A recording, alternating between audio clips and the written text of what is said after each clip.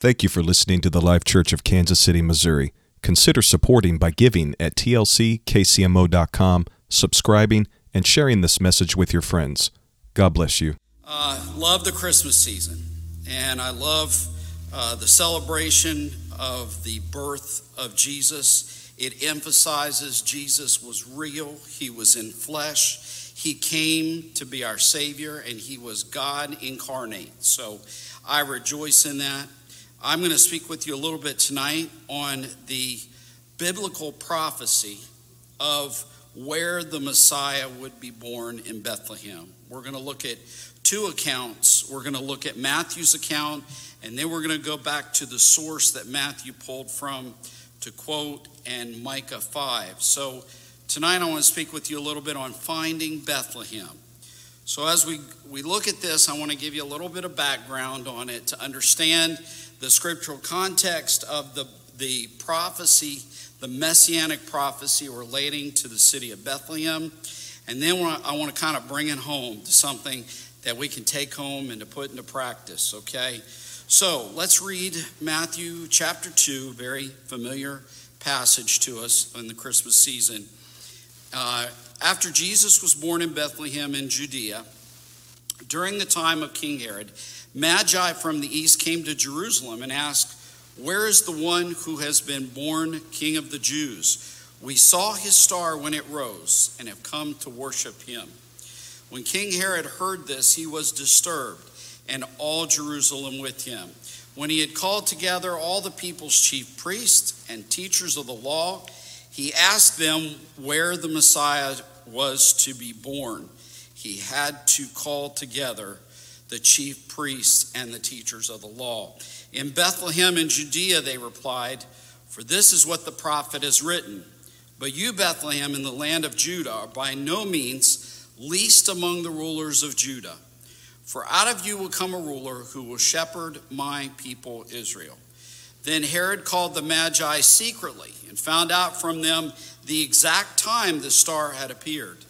He sent them to Bethlehem and said, "Go and search carefully for the child. As soon as you find him, report to me so that I too may go and worship him." After they had heard the king, they went on their way, and the star they had seen when it rose went ahead of them until it stopped over the place where the child was. Let's look at Micah chapter 5.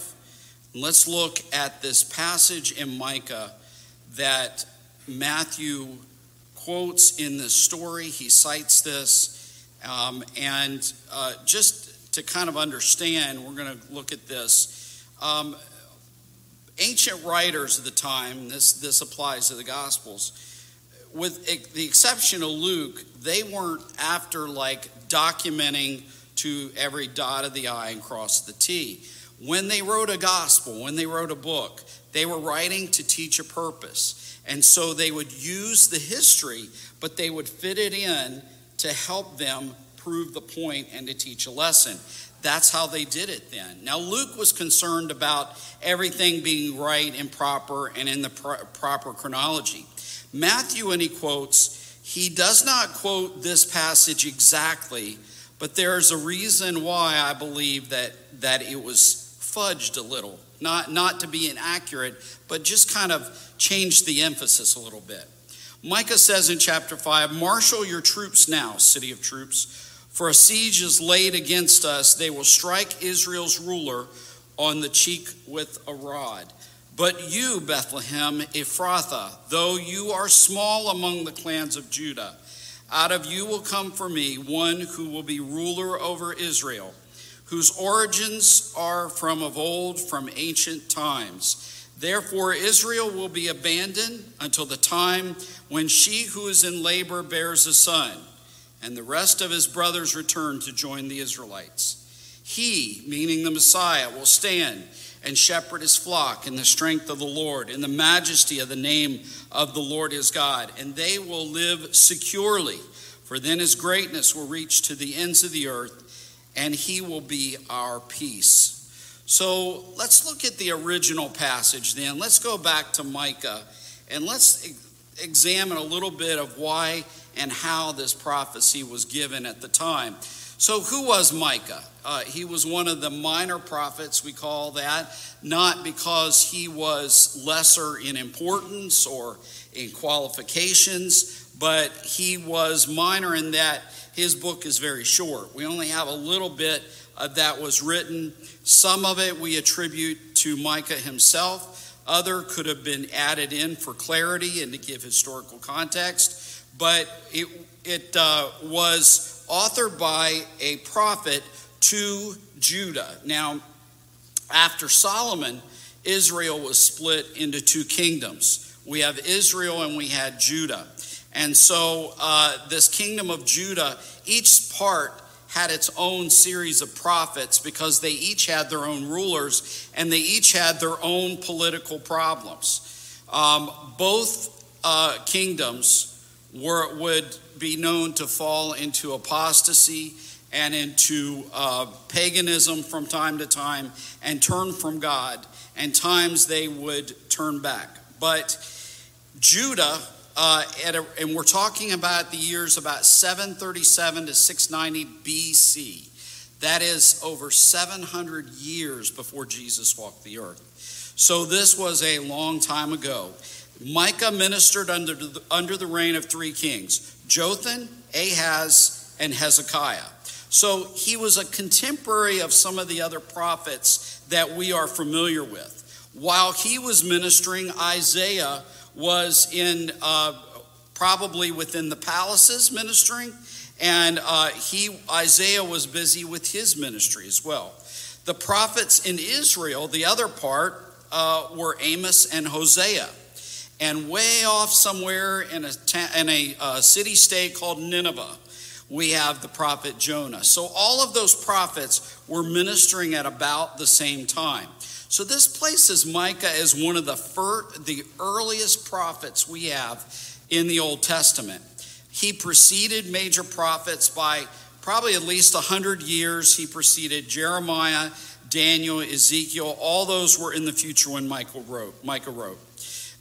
In fact, Jeremiah quotes a portion of Micah in his book that he pens, and he attributes it to Micah. So we know that there is a direct line of credibility of Micah's writings onto at least 100 years later through Jeremiah. The opening verse of the book of Micah tells us that Micah was from Moresheth, which was a small peasant village about 25 miles southwest of Jerusalem.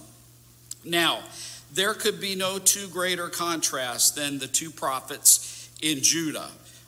We have Isaiah, who was of royal lineage. He was related to kings, and Isaiah was very eloquent, learned. His book of prophecy was very polished and eloquent. And we get a beautiful messianic prophecy from Isaiah that we are familiar with. So there's Isaiah, this very proper, very well-to-do. And then we have Micah, who was born in a very small peasant village. And to emphasize just how much of a country bumpkin that Micah was, throughout the prophetic book of Micah, we see that he mentions about going barefoot a lot. There's some thought that Micah, as a kind of an object lesson, went around barefoot all the time. So he would have been right at home in the Ozarks. He would have been right there. So we have a laid-back guy, very simple guy, Micah, but with a powerful ministry. One little clever thing, that if you go back and read Micah, the book of Micah, his name means who is like God. Micah is actually a shortened version of Micaiah or Michael, which is Michael. And so it's kind of like saying Mike. You know, my friends call me Mike. That's what Micah was. It was a shortened version of Michael. So when he pens his prophecy, Micah 7:18, towards almost the end of the book, he says, "Who is a God like you who pardons sin and forgives the transgression?" When he does that, he puts his name in there. That's Micah's name. Who is a God like you? He actually inserts his name cleverly there. So at the time Micah was prophesying, Judah was in turmoil. Now there's a lot of, we think we have politics today. They had politics back then. There was vying for power. There was power brokerage. There was allies and enemies galore. So at the time he is prophesying, the world power that they had to contend with was the Assyrians. And the Assyrians were threatening on the borders of Israel and Judah.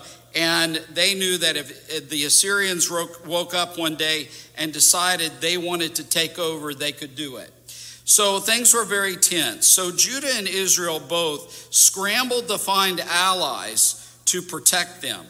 And this is where God has a contention with them, because rather than go to God as their source of protection, they abandoned what they had known as their source of protection, and they went to seek allies from the other nations who in reality could not help them at all. This was not going to end well. Micah's book is filled with prophecies of rebuke to Judah for looking to other countries and abandoning God. He warns of an impending judgment. But there is a pattern in the book of Isaiah in a book of Micah, where Micah will present this gloom and doom picture of a judgment and a judgment for sin, but then he brings in an element of hope and salvation. It's almost as if he's speaking for God. He's saying, look, God's saying, I don't want to punish you. I don't want that. There's an out. I want to be your Savior. I want to be the one who rescues you if you just turn to me. And then Micah cycles through again, and he again repeats judgment and then hope. So when we read this passage in the book of Micah, we see he begins chapter 5 with a gloom and doom prophecy. Marshal your troops now, for a siege is laid against us. This was speaking a language of voicing the fears that everyone had.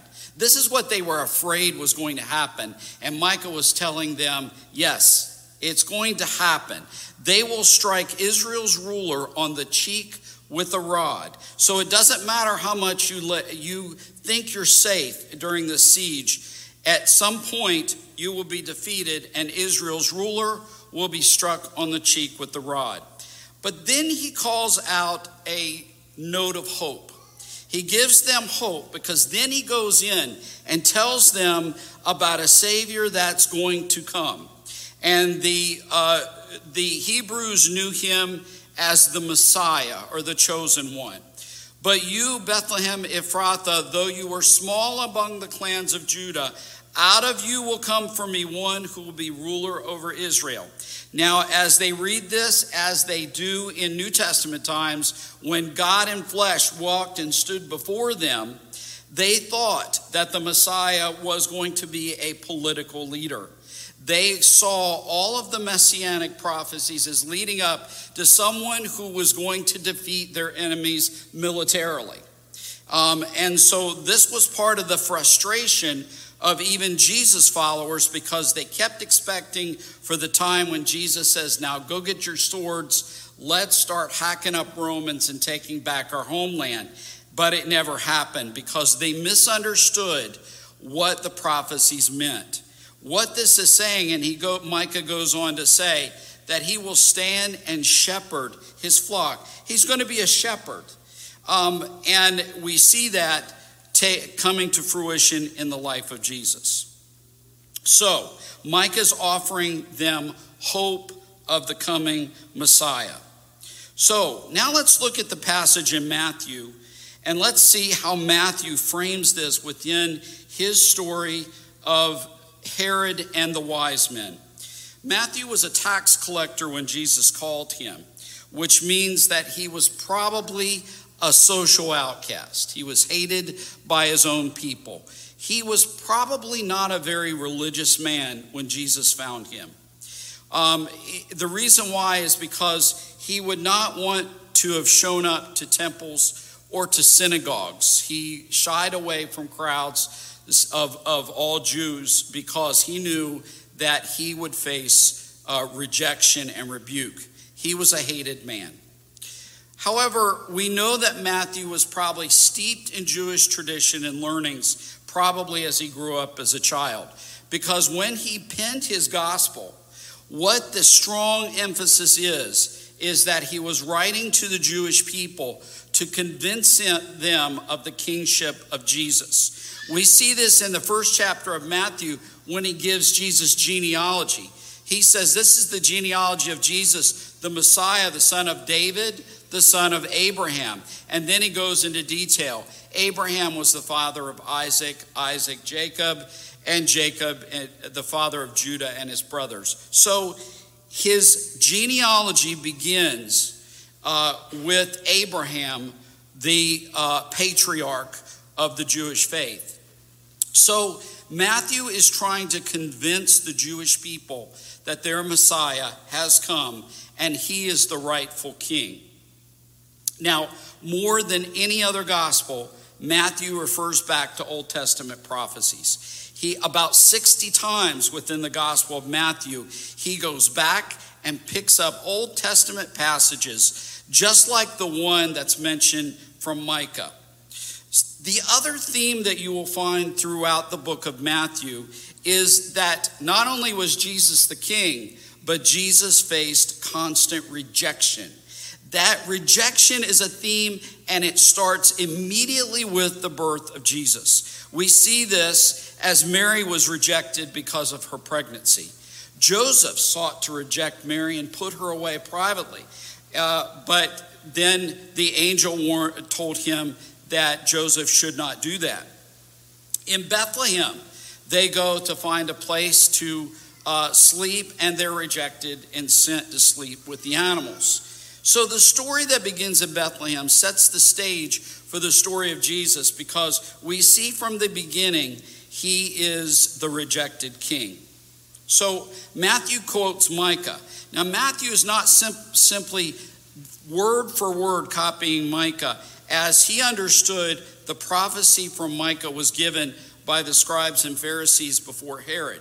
We don't know if there was we don't know how we obtained this information, but somehow they got a hold of this and found out about this. It could have been the wise men themselves left some type of record or discussed this with Mary and Joseph when they went to adore the baby. So, as he is quoting Micah, there's a significant change. The significance is how he slightly changes verse 1. Matthew quotes it by saying, "But you, Bethlehem, in the land of Judah, are by no means least among the rulers of Judah." Whereas Micah's verse says, "Though you are small among the clans of Judah, you will be great." It's not a matter of being different in meaning, it's a matter of change in emphasis. So Matthew's not changing the meaning of the verse, he's pointing out something, because Micah is before the prophecy was fulfilled, and Matthew stands on the other side of the prophecy. He knows how it all played out. He knows the significance of Bethlehem. And so when he's talking about it, he's now saying how important Bethlehem was. When Micah says Bethlehem was a small, insignificant place, but believe it or not, something good is going to come from there. So their perspectives are a little different. So now let's look at the context of how this prophecy came out. The wise men. Matthew chapter 2 takes place sometime after Jesus was born.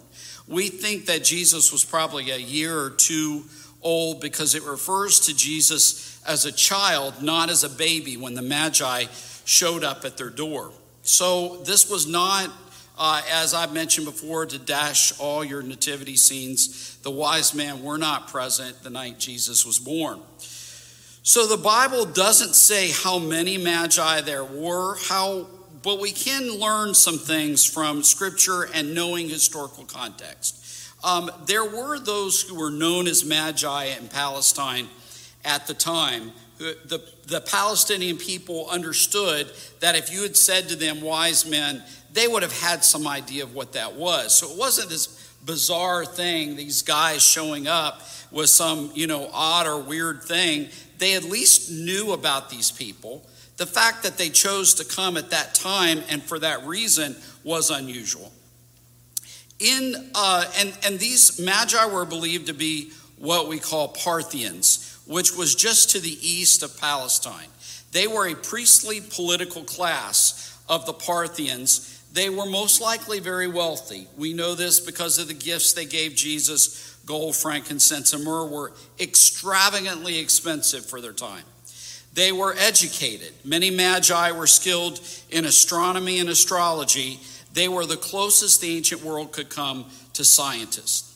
They were able to discern from study that a king had been born, and it occurred somewhere to their west. And the next place west of them was in Palestine.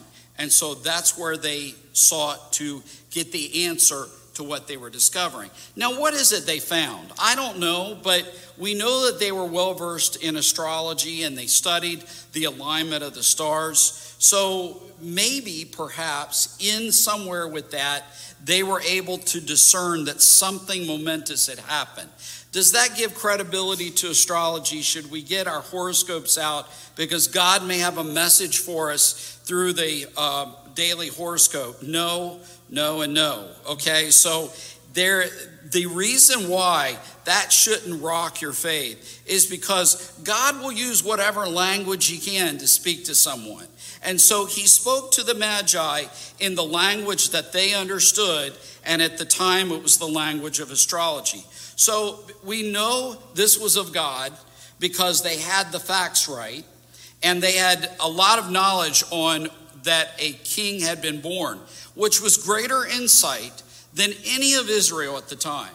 No one else would have understood that a king had been born in the sense that these men understood that to be. It could have been a supernatural impartation of knowledge from God. We know that wise men from the time of Daniel were known to be interpreters of dreams. So there's a strong possibility that God spoke to them, showing them some alignment of stars in their dreams in that way. Later, we know that God warns the Magi to go home another way to avoid meeting up with Herod again. So God definitely spoke to them in dreams. Surprisingly, we know that they were monotheistic. There's evidence to suggest that the Parthians had been introduced to the Jewish faith sometime in their history. So they were at least familiar with the Hebrew scriptures. They were at least respectful of Judaism because when Herod called the scribes and Pharisees, the wise men listened to what they had to say and took it seriously and followed their instructions. So that at least said that they gave some credibility to Hebrew scriptures. Now, notice something in this story. We often have this, the image that these wise men were on camels and the star leads them into Jerusalem and then from there to Bethlehem. However, they had no leading going to Jerusalem. There was no direction. And we know that because they had to ask people, where is the King of the Jews born? Where is he? They figured everyone would know. So they were going based on what they understood and what little bit of information they had, and proceeded to go west of where they lived to seek the answers. So when they go to Jerusalem, naturally they're eventually pointed to the king. And at that point in time, after the prophecy from Micah is given, and it's revealed to them that the city of Bethlehem is where they would find this king, a star appeared to them then, but this was a different star. It was actually moving and directing them because it said it led them to the place where the child was. And so that was a different supernatural communication from God, which is not unusual. If we go back through the Bible, there are many times God manifests as light. To the Jewish people, he was a pillar by day and a cloud by night. And so it was a pillar of fire that he would appear. And so there were times when God would manifest in images of light and communicate through that way. So when we get to when they sought information, the word, it says the Magi from the east came saying. So as they came into Jerusalem, the word saying actually means in the original language that it was something repeated. So they were going around to everyone they saw in Jerusalem asking, where was the king born? Now let's look at Herod.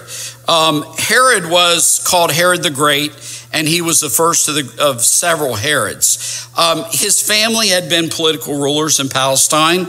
They had been driven out by the Parthians, the people that the Magi came from, and the Roman occupation was disrupted by the Parthians. Herod was then appointed in Rome as the king of the Jews and was commissioned back to go and retake that territory. So he and his family were successful, and that is why he wound up in the palace as the grand poobah, okay? So he was not Jewish, so he married a Jewish wife so that they would accept him better as he ruled, because his family had been driven out before, and he was not going to let it happen again. He was going to be in his position for life. Now, surprisingly, with everything we know in the Bible about Herod, the historical record tells us that Herod was actually a pretty good ruler. In times of hardship, he was known to have returned money back to the country so that they could function and get through times of financial hardship. In times of famine, he was known to have melted down gold to buy food for the poor. He built up cities like Caesarea by the Mediterranean. He made public works and arenas. He began the reconstruction of the temple in Jerusalem. He was a great ruler. The problem was, don't cross him, okay? He was ruthless, and he would kill anyone he had to maintain his position of power. His family was driven out, and that was not going to happen again. So into the scene walks the wise men. Now, interestingly, Matthew says in verse 3, when King Herod heard this, now they were going around asking questions, where's the king of the Jews? When Herod heard this, he was disturbed, and all Jerusalem with him. Now, it wasn't that all the people of Jerusalem were suspicious of the wise men, or maybe it wasn't that they didn't like them asking. The problem is they knew Herod, and they knew that this could mean trouble. Are we going to have another war?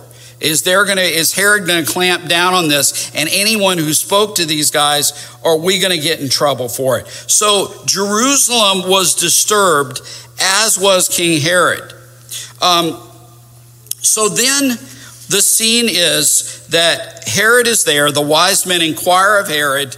And so Herod turns and calls forth the scribes and the Pharisees. They were the political and theological leaders of their day. If anyone would know the answer to the question, it was going to be them. So when in verse 4, when Matthew says, when he called together all the people's chief priests and teachers of the law, he asked them where the Messiah was to be born. Herod asked them, and the word asked in the original language, just like the other one was, it was a repeated action. So this was not a scene where Herod turns to them, call them in here. Okay, guys, where is this king supposed to be born? Where's the Messiah supposed to be born? And they turn to Herod and say, hey, we know it's in Bethlehem of Judea. That did not happen. They did not know. They didn't know the answer to it. So I would imagine it could have taken days, however long, their team of scribes and Pharisees to go through scrolls and to pour through everything. They had to find the answer, and it was not readily on the tip of their tongue. So it took a while. Now, it's surprising to us that as Jewish leaders, teachers of the scripture and the law, they would not have known this very well. However, That is not actually surprising. When I was doing some reading on this topic, I looked through a book called The Case for Christmas by Lee Strobel. Now, some of you will know him from his book, The Case for Christ. And in this, he interviews biblical scholars on the authenticity of the Christmas story. One of the biblical scholars was raised in the Jewish faith, was a renowned Christian biblical scholar by the name of Louis Lapidus. Now, surprisingly, when they were discussing Old Testament messianic prophecy, Lapidus told Strobel he was never taught any scriptures about the Messiah in his growing up as a Jew. In fact, I would venture to say that that's probably consistent for most of Judaism today. Although they know about this, and some of their scriptural scholars would know about this, yet the average person would not be familiar with messianic prophecy. It just wasn't on their radar. It wasn't something they were concerned about. So whatever the process it took them, however long, they finally coughed up the answer, and it was this town in Bethlehem, according to the prophet Micah. Now, in biblical times, Bethlehem was a small town about 5 to 6 miles south of Jerusalem, and so it was pretty small, about 500 to 600 people. Today, it's located just adjacent, you can visit there. It's right next to Jerusalem. To get there, you have to go through the wall that the Israelis have built to separate Israel from Palestine. Now, about 10 years ago, we were privileged to be able to go on a trip, and we drove through that checkpoint in the wall and went over onto the Palestinian side. If there's any contrast in places, that's it. Jerusalem looks like it could be, some street in downtown Kansas City. You go across that wall, and it's like you're in a third world country. Totally different. That's where Bethlehem is today.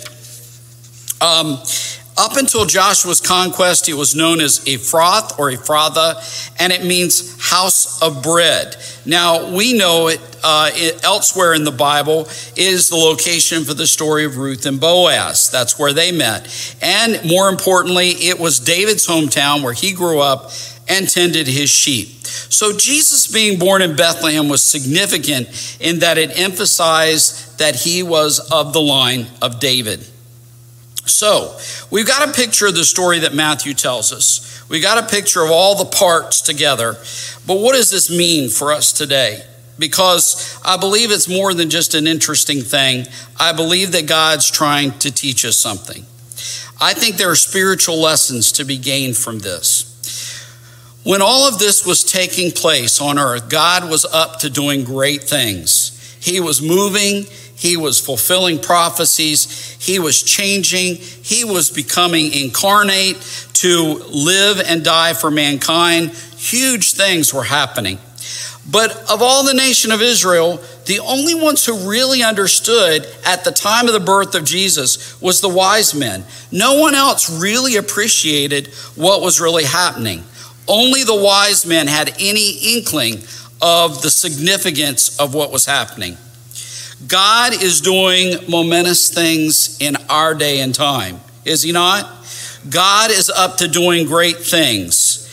And if we are God's people, if anyone should know what's going on and what God is up to, it should be us. We need to know what God is doing. You need to know what the Spirit of God is up to, not only to minister to the lost, but to give guidance to our friends and our family, to be there, to be God's voice. There are situations that arise in life that perplex us. We have to have discernment. What's going on, God? Is this a battle I'm facing? Is this just flesh? Is it carnal? Or is this something that's spiritual? And if we don't get an answer to those questions, we can really be in a world of trouble. God wants to help us to overcome and to be victorious. And if we don't have the voice of the prophetic in our life, we are going to miss what God is trying to do. We need the prophetic in our lives like never before. I don't know what it is. Maybe it's just not me. You can attest to this or not. But this past year, I have had God speak to me and to give direction, to wake me up at night, to text someone, to say this to this person, to say a prayer here. These things have happened more in this past year than I have had in my entire life. I don't know what God is up to, but God is, I believe I'm not the only one. I believe he is reviving this spiritual sense, a direction of the Spirit in the church, so that we are in tune when God is trying to do great things. The voice of the prophetic is not only foretelling the future, it is forthtelling. It is speaking the word of God into your life. It's a word from God that is fresh, new, and speaks to specific circumstances in your life. This story in Matthew, I believe, tells us some principles on how we can be in tune to know what was going on. Herod was a man who at the time should have known what God was doing, but he didn't. Israel was his domain. And if anything was happening and God was doing something momentous, Herod should have been the one to know about it. But Herod was ignorant. He not only did not know where the Messiah was coming from, later we find out that God speaks to Joseph in a dream and tells him, take the child and escape to Egypt because Herod is seeking to kill him. So Jesus, as he's carried by his parents, exits the nation of Israel and leaves. So Herod was not even privy to that information. He didn't know where the Messiah was coming from, and he didn't know where the Messiah was going. He was oblivious to both of that. This reminds me of John 3:8. The wind blows wherever it pleases. You hear its sound, but you cannot tell where it comes from or where it's going. So is everyone born of the Spirit. In the Spirit, we know where God is coming from and where he's going, and we can stay in tune with what God is trying to accomplish.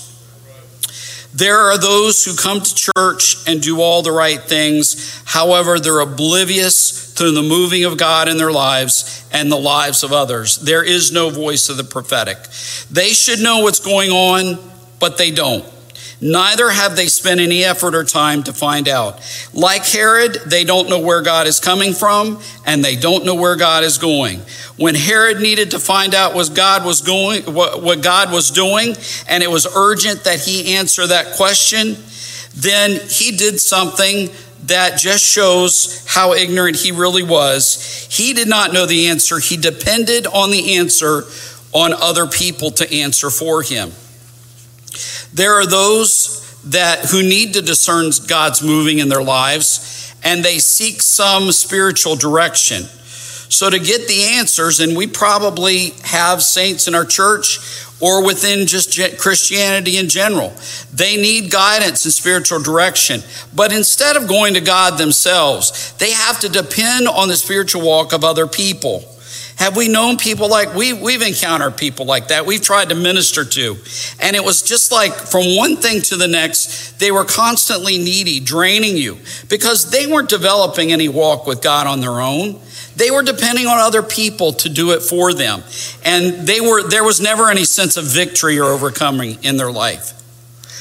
So the other thing with Herod is he was motivated by fear. It was his fear that kept him from acknowledging where God was and giving his worship. The child was not something to be celebrated. The child was to be feared. Last Sunday, Brother Hagin said, the enemy only fights those he fears. Fear is our enemy. It can keep us from truly worshiping God and doing what we need to do. Timothy says, God has not given us a spirit of fear, but a power and love and a sound mind. Fear will rob you from your worship of God and hearing his voice. The scribes and Pharisees are another example for us. They didn't know what God was doing in the earth, and they weren't really concerned about it. The fact that they had to dig for the answer tells us that it was not something that was important to them. So, however, when the crunch was on and they had to get an answer, they knew where to go find it. It took them a while, but they knew where to go find it. Once they gave this answer, the prophetic voice to the wise men were truly wise, and they acted on that. But the scribes and Pharisees who had brought forth this prophetic voice did not heed it themselves. They did not go themselves to seek this king that had been born. I think that when it comes to a relevance of this in church, there are those who have all the biblical knowledge. In Christianity, even within apostolic churches, you can go to people and you can ask them a biblical question. They know where to find it. They've got an answer for you. However, when it comes to putting it into practice and being in tune with the Spirit, they're lost. They don't follow through. The Bible is only good if we put it into practice. Otherwise, it's just an interesting set of facts. So today it is important that we heed John's gospel when he quotes Jesus as saying, those who worship God must do so in spirit and in truth. We have to know the word. We have to be grounded in the word, but we also have to be filled with the Spirit and understand when God's prophetic voice speaks to us. Now we have the wise men. The wise men were kind of late to the party. They came along and they knew it had happened, but they were just late getting there. But they made up for lost time. They recognized what was going on for what it was. God was doing something great in the world. And despite being late, they did not let that stop them.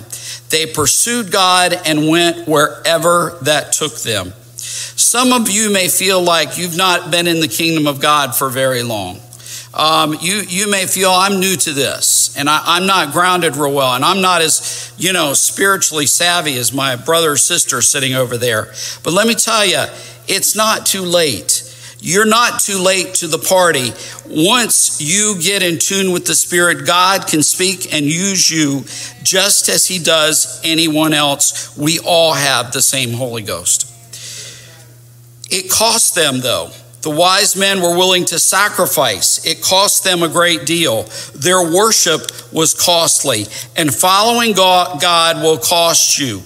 It will cost you. You will have to sacrifice. However, when Matthew tells us that when they saw the star, they rejoiced with exceeding great joy.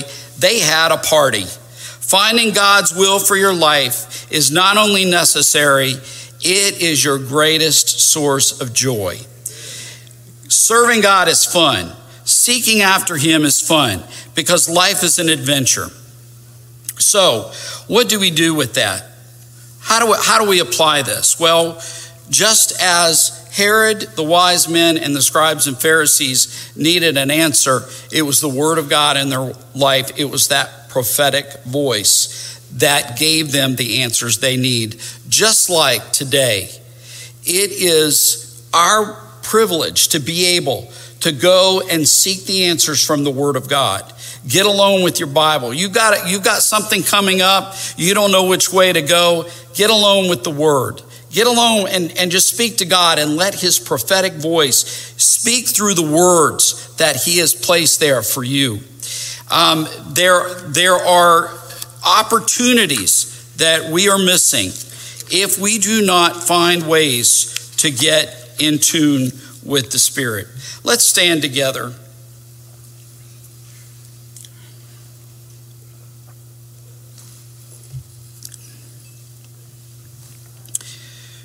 Where are you in this story today? Where is your place? What character do you identify with? Are you hearing from God to know where he's coming from and where he's going? Are you depending on the spiritual walk of others? Are you finding God for yourself and getting that prophetic voice? We need now today, like no other time, to be able to hear the direction and leading of God. Let's have a time. I want to open the altar. Let's have a time when we can do just that. Let's have a refreshing look at the Spirit of God to say, God, I need to be able to hear what you have for me. My family needs it, Lord. I need it in my life. I need direction. I need to know what you're doing in this world, Lord. Where are you coming from? Where are you going? I need to know that. It's important for me and my family. And God will speak to you today. God wants to minister to you. He wants to share things with you. He wants to speak to you through his word and give you that prophetic voice. Let's pray together. Let's just seek God right now for a few minutes. Let's find out what God wants with us. Jesus, Jesus, Jesus. Hallelujah.